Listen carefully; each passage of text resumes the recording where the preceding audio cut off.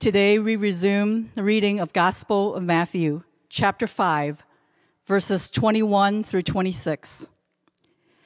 You have heard that it was said to the people long ago, "You shall not murder, and anyone who murders will be subject to judgment. But I tell you that anyone who is angry with a brother or sister will be subject to judgment. Again, anyone who says to a brother or sister, 'Raca,' is answerable to the court. And anyone who says, 'You fool,' will be in danger of the fire of hell. Therefore, if you're offering your gift at the altar and there remember that your brother or sister has something against you, leave your gift there in front of the altar. First go and be reconciled to them, then come and offer your gift. Settle matters quickly with your adversary who is taking you to court.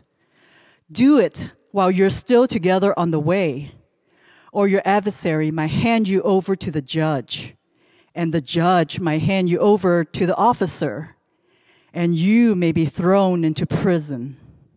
Truly, I tell you, you will not get out until you have paid the last penny." This is the word of the Lord.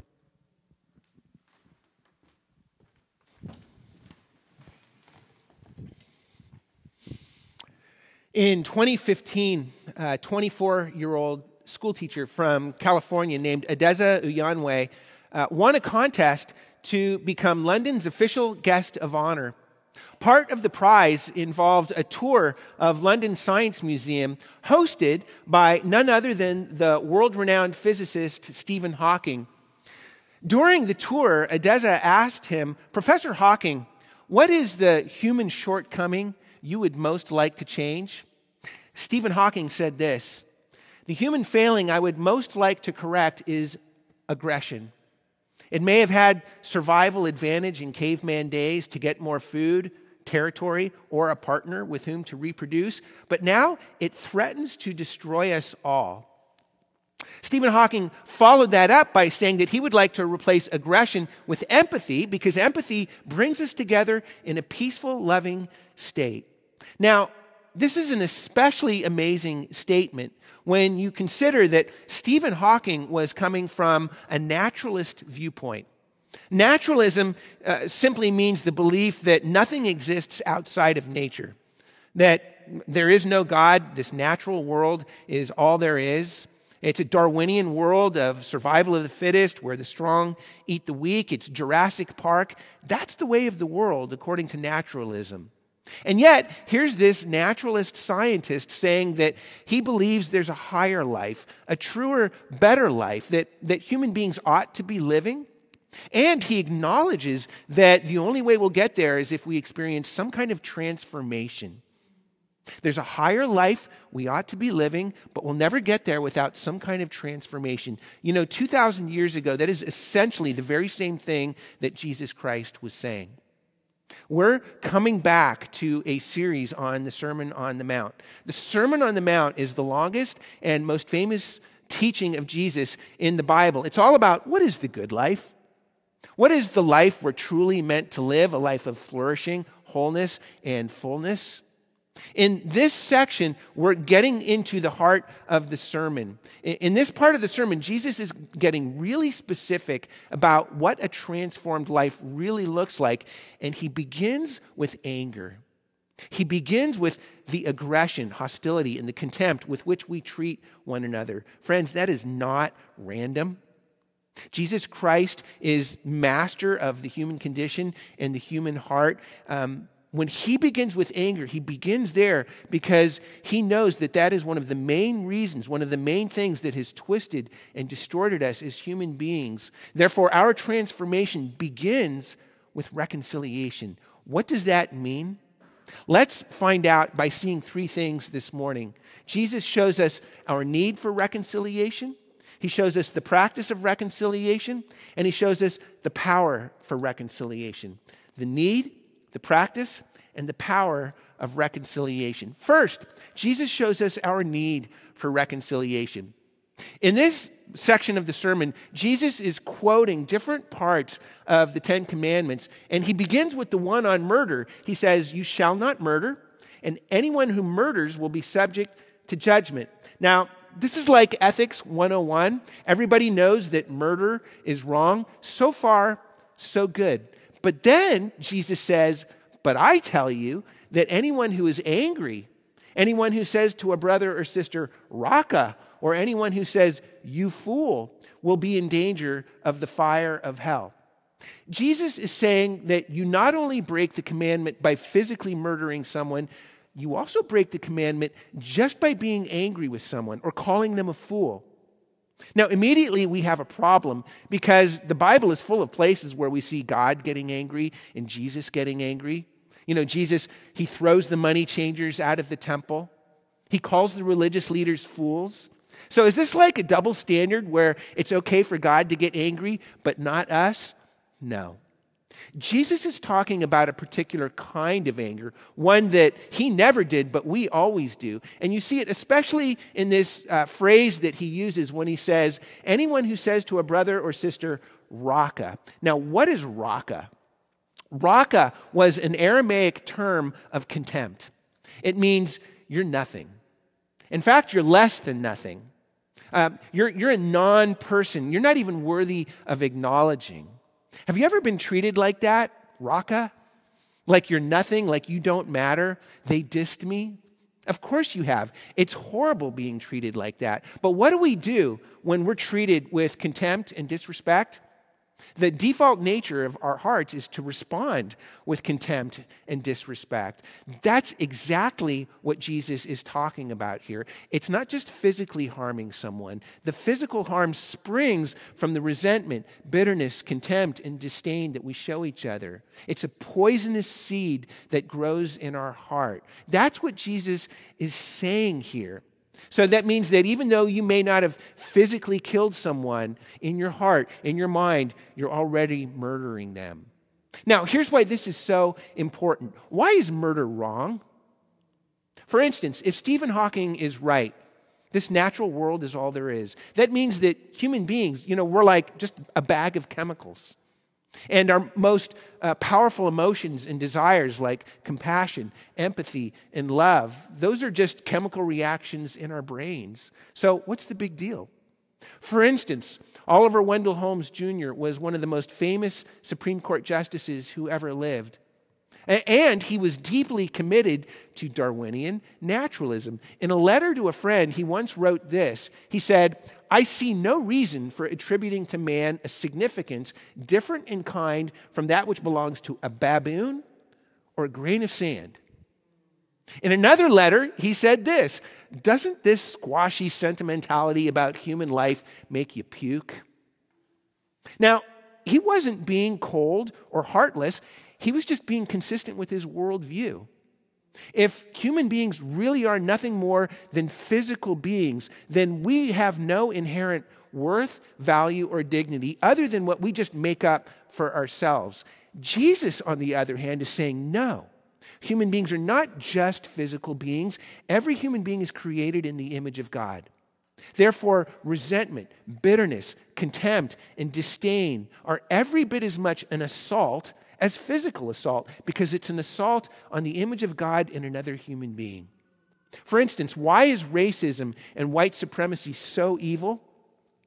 The doctrine of the image of God was at the heart of Martin Luther King's life work and the reason that he was so devoted to racial justice. So in a sermon he preached once called The American Dream, he said this, "There are no gradations in the image of God.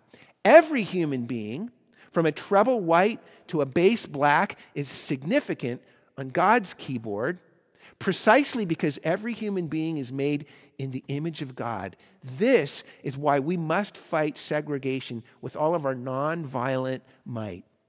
Friends, here's the point. Where does war come from? Where does human violence come from? Where does social division and breakdown come from? It comes from Raka, the contempt, the disdain that we show for the image of God in another human being. That's the problem. It's the poisonous seed, and it begins in every single one of our own hearts. So if we really want to experience the peaceful, loving state that Stephen Hawking talked about, then we are in constant need of repairing our relationships. We are in constant need of reconciliation. In fact, here's how urgent this is to Jesus. In verses 23 and 24, Jesus says, if you're offering your gift at the altar, and there you remember that your brother or sister has something against you, leave your gift there in front of the altar first. Go and be reconciled to them. Then come back and leave your gift at the altar. Now, here's what's going on with this illustration. The altar, for an ancient Jewish person, there was only one altar, and it was at the temple in Jerusalem. So if you lived out in the country, that was like a several-day journey just to come and bring your gift to the altar. When Jesus says, leave your gift and go be reconciled, that would have meant several days' journey back to wherever it is you came from, and then another several days' journey just to be able to bring your gift back to the altar. It's a preposterous illustration, and that's Jesus' point. He's saying, this is so urgent, this is so necessary. Don't let that poisonous seed grow any bigger in your heart. Deal with it right now. Otherwise, it will literally grow into hell within you. Jesus is showing us our need for reconciliation. But secondly, Jesus shows us the practice of reconciliation. And let me offer you two big components of what this looks like. Reconciliation involves an internal work and an external work. There's an internal work and an external work. Now, the internal work means this. The internal work of reconciliation means breaking the cycle of resentment in your own heart. So, you notice how Jesus said, anyone who is angry with a brother or sister? For you grammar nerds, this phrase, anyone who is angry, in the original language, this is what's called a present participle. For those of you who are not grammar nerds, here's what this means. Jesus is saying that this is not just a momentary fit of anger, but the cultivation of anger. This is continuous anger. It's continuous resentment. It's nurturing it, cherishing it, nursing the grudge. Jesus is saying that you have to break that cycle in your heart. Now, how do we do that? Well, here's how. First, breaking the cycle of resentment means humility. You remember how Jesus said that murder begins in your heart long before it ever happens with your hands? So, for instance, the default nature of every human heart is self-justification. We are always hoodwinking ourselves. In other words, we like to say, well, I've never actually committed murder, therefore I'm not as bad as those people. And you hear the way we always say, those people. Do you hear the contempt and the disdain in our voice? Do you hear the raka? Jesus is saying that breaking the cycle of resentment, first, it begins with humility by recognizing that we're no better than others, and therefore we're not in a position to condemn them. Secondly, breaking the cycle of resentment means repentance. That means that we learn to ask the question, what's my part in this? Even if something is 99% someone else's fault. Emotional and relational health means developing the habit of asking the question, what's my part in this? How did I contribute to this situation? I have a friend, a pastor friend, who became pastor at a church that was experiencing a lot of relational turmoil. There were so many people that were so upset with each other. So when he got there, one of the first things he did was he was going around talking to people, trying to figure out, man, what happened in this place? One day he was sitting in his office with someone who was telling him all these horrible things that these other people had done. And they were horrible things. But my pastor friend said to that person, what was your part in it? How did you contribute to it? And that person just said, what, me? Nothing. My friend told me that he knew at that very moment that this was not going to end well and that that person would probably end up leaving the church unreconciled. And that's exactly what happened. Friends, breaking the cycle of resentment in our hearts means first, humility. Second, it means repentance. But third, it means forgiveness. I mean, let's say, for instance, that somebody really has hurt you. Forgiveness means, as another pastor I know puts it, that we give up the right to make someone pay. Forgiveness means that we're giving up the right to make them pay. And understand, there's a difference between holding someone accountable for their actions and making them pay. We should hold people accountable. Not doing that is dysfunctional. It's codependent. But there's a big difference between holding someone accountable and making them pay. When we hold someone accountable for their actions, refusing to make them pay means that we take no pleasure in holding them accountable. Because when someone hurts you, our instinct is to hurt them back. We want to crush them. We want to demolish them. Holding someone accountable but not making them pay means that when we hold them accountable, we're doing it with the goal not of crushing them or demolishing them, but with the goal of seeing the image of God restored and renewed in them. Friends, the internal work of reconciliation is breaking the cycle of resentment in our own hearts. That means first, humility, that we recognize we're no better than others. Second, it means repentance, that we ask the question, what's my part in it, even if it's just 1%? And third, it means forgiveness, that we are giving up the right to make someone pay. Now, that leads us to the external work of reconciliation.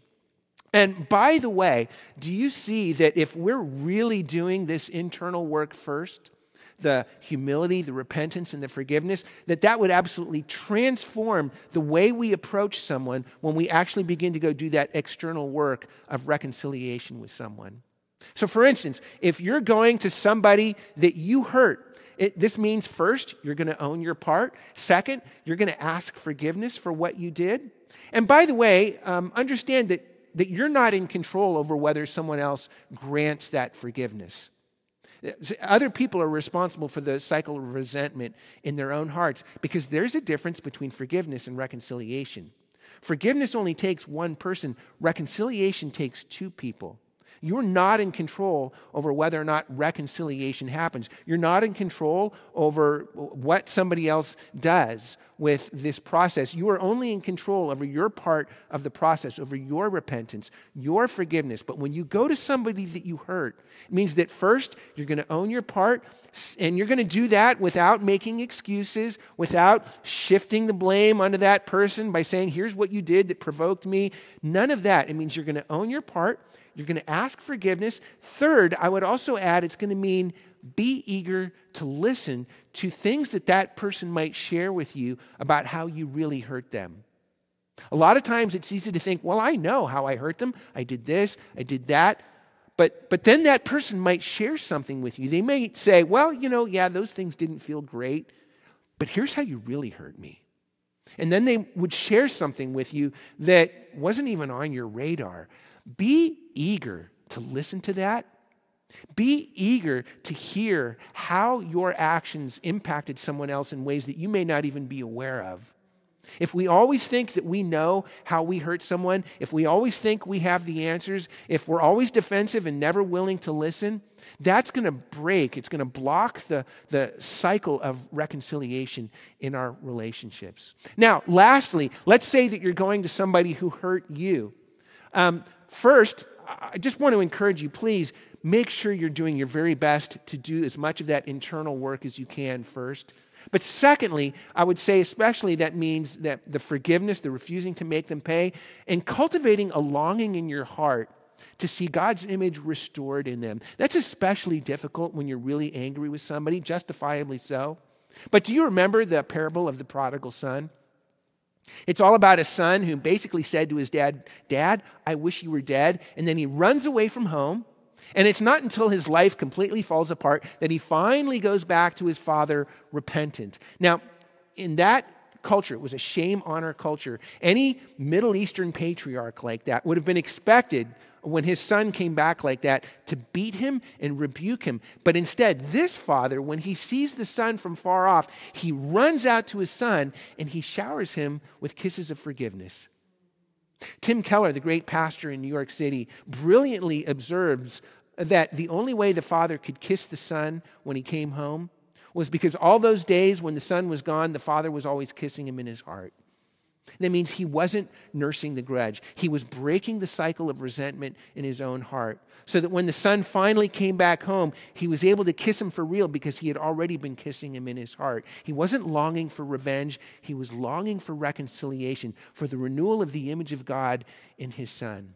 Friends, there's a lot more that we could say about this, but these are some of the basic components of reconciliation according to Jesus. But that leads to our last point. We've seen our need for reconciliation. We've seen the practice of reconciliation. But lastly, Jesus shows us the power for reconciliation. Because here's the big question. You know, all of this sounds really good in theory, but how are we actually going to live like this? Because if it really were this easy, if it was this obvious and this simple, then our world wouldn't be in the mess that it's in, would it?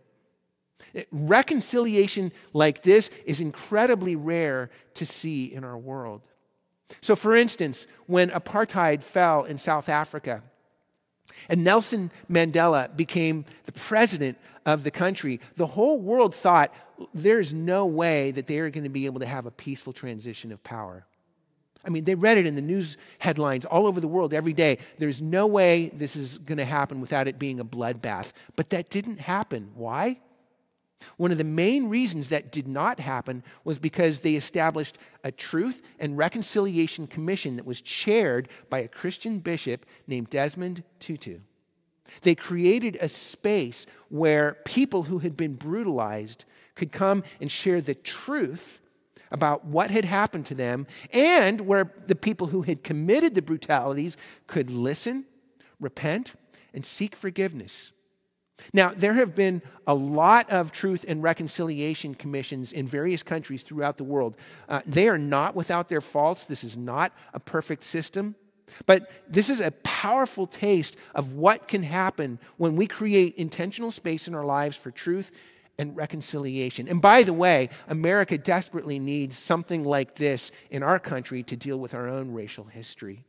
But friends, here's the question. How could something like that happen in our own lives? How are we able to practice the kind of reconciliation that Jesus shows us here? What we need is a sense of self that is so secure in an experience of love and acceptance that we are able to receive the most painful truths about ourselves without being devastated by condemnation, without being devastated by raca, and so safe and secure in love and acceptance to be able to share painful truths with others without condemning them with raca. How are we going to do that? There's only one way that we could possibly live like that. It's the gospel. The only way that we can practice this kind of reconciliation is by having the center of our lives and the foundation of our identities absolutely transformed by the reality that all of this has already been accomplished for us by Jesus Christ. Because when Jesus talks about the altar, about bringing our gift to the altar, but leaving it there and going and being reconciled and then bringing our gift back to the altar, you know what he's saying to us? Jesus is saying that our relationships with other human beings are always ultimately a reflection of our relationship with God. Our relationships with others are always ultimately a reflection of our relationship with God. Because remember, for Jewish people, there was only one altar. It was at the temple in Jerusalem. But the altar was a place of sacrifice. It was a powerful reminder that in order for forgiveness to happen, somebody has to pay the cost for what got broken. You know, if you refuse to make someone pay, forgiveness means giving up the right to make someone pay. Guess what? That debt doesn't just disappear. It doesn't go away. Somebody has to pay the cost. Somebody has to pay the debt. Forgiveness means you absorb the cost. Forgiveness means you pay the debt. Forgiveness hurts. Forgiveness costs. If you've ever really had to forgive someone, you know how painful that is. You know how much it costs. When Jesus takes us to the altar, it's his way of reminding us that we all stand before God in need of forgiveness. The only way that you can stand in judgment over another human being is if you feel that you don't deserve judgment. But if you know that you do, then how is God supposed to forgive you? The only way is if he absorbs the cost, if he pays the debt for what happened. Friends, that is exactly what happened on the cross of Jesus Christ. When you look at Jesus nailed to the cross, that is showing you the most painful truth of all, that our relationship with God is tragically broken because of our pride, our rebellion, our selfishness, self-centeredness, and self-righteousness. The cross shows us the painful truth of what that cost. But secondly, when you look at Jesus Christ on the cross, not only does it show us the most painful truth of all, it shows us the most powerful love of all. Because who is Jesus Christ? Jesus is the image of God revealed in this world. And Jesus brought the ultimate gift, his very life. He laid it on the altar of the cross, and he left it there in order that you could be reconciled to God. Because on the cross, Jesus received the raka that you deserve so that we could receive the love that he deserves. Friends, that means that the most painful truth is wrapped in the most powerful love. It's wrapped in grace. Do you realize what that does for you, what that does for your relationships with other people? I mean, here's what all of this means. I would sum it up like this. Truth makes it possible to practice reconciliation. Grace makes it safe. Truth makes it possible to practice reconciliation, but grace makes it safe. That means that you are able now to share and to receive the most painful truths of all because they're wrapped in the most powerful love of all. They're wrapped in grace. You're able to share and receive truth without raka, without condemnation, because Jesus already absorbed all of the raka for you. Truth makes it possible to practice reconciliation, but grace makes it safe. Do you know this truth? And have you experienced this grace? The more you experience the reconciliation with God that Jesus won for you on the cross, the more you will be able to practice the same kind of reconciliation with others in your life. Let's pray. Father, we praise you this morning for the reconciliation that you paid the cost to achieve with us in our lives. Father, we're all rebels, we're all murderers in our heart because we've all assaulted the image of God in others.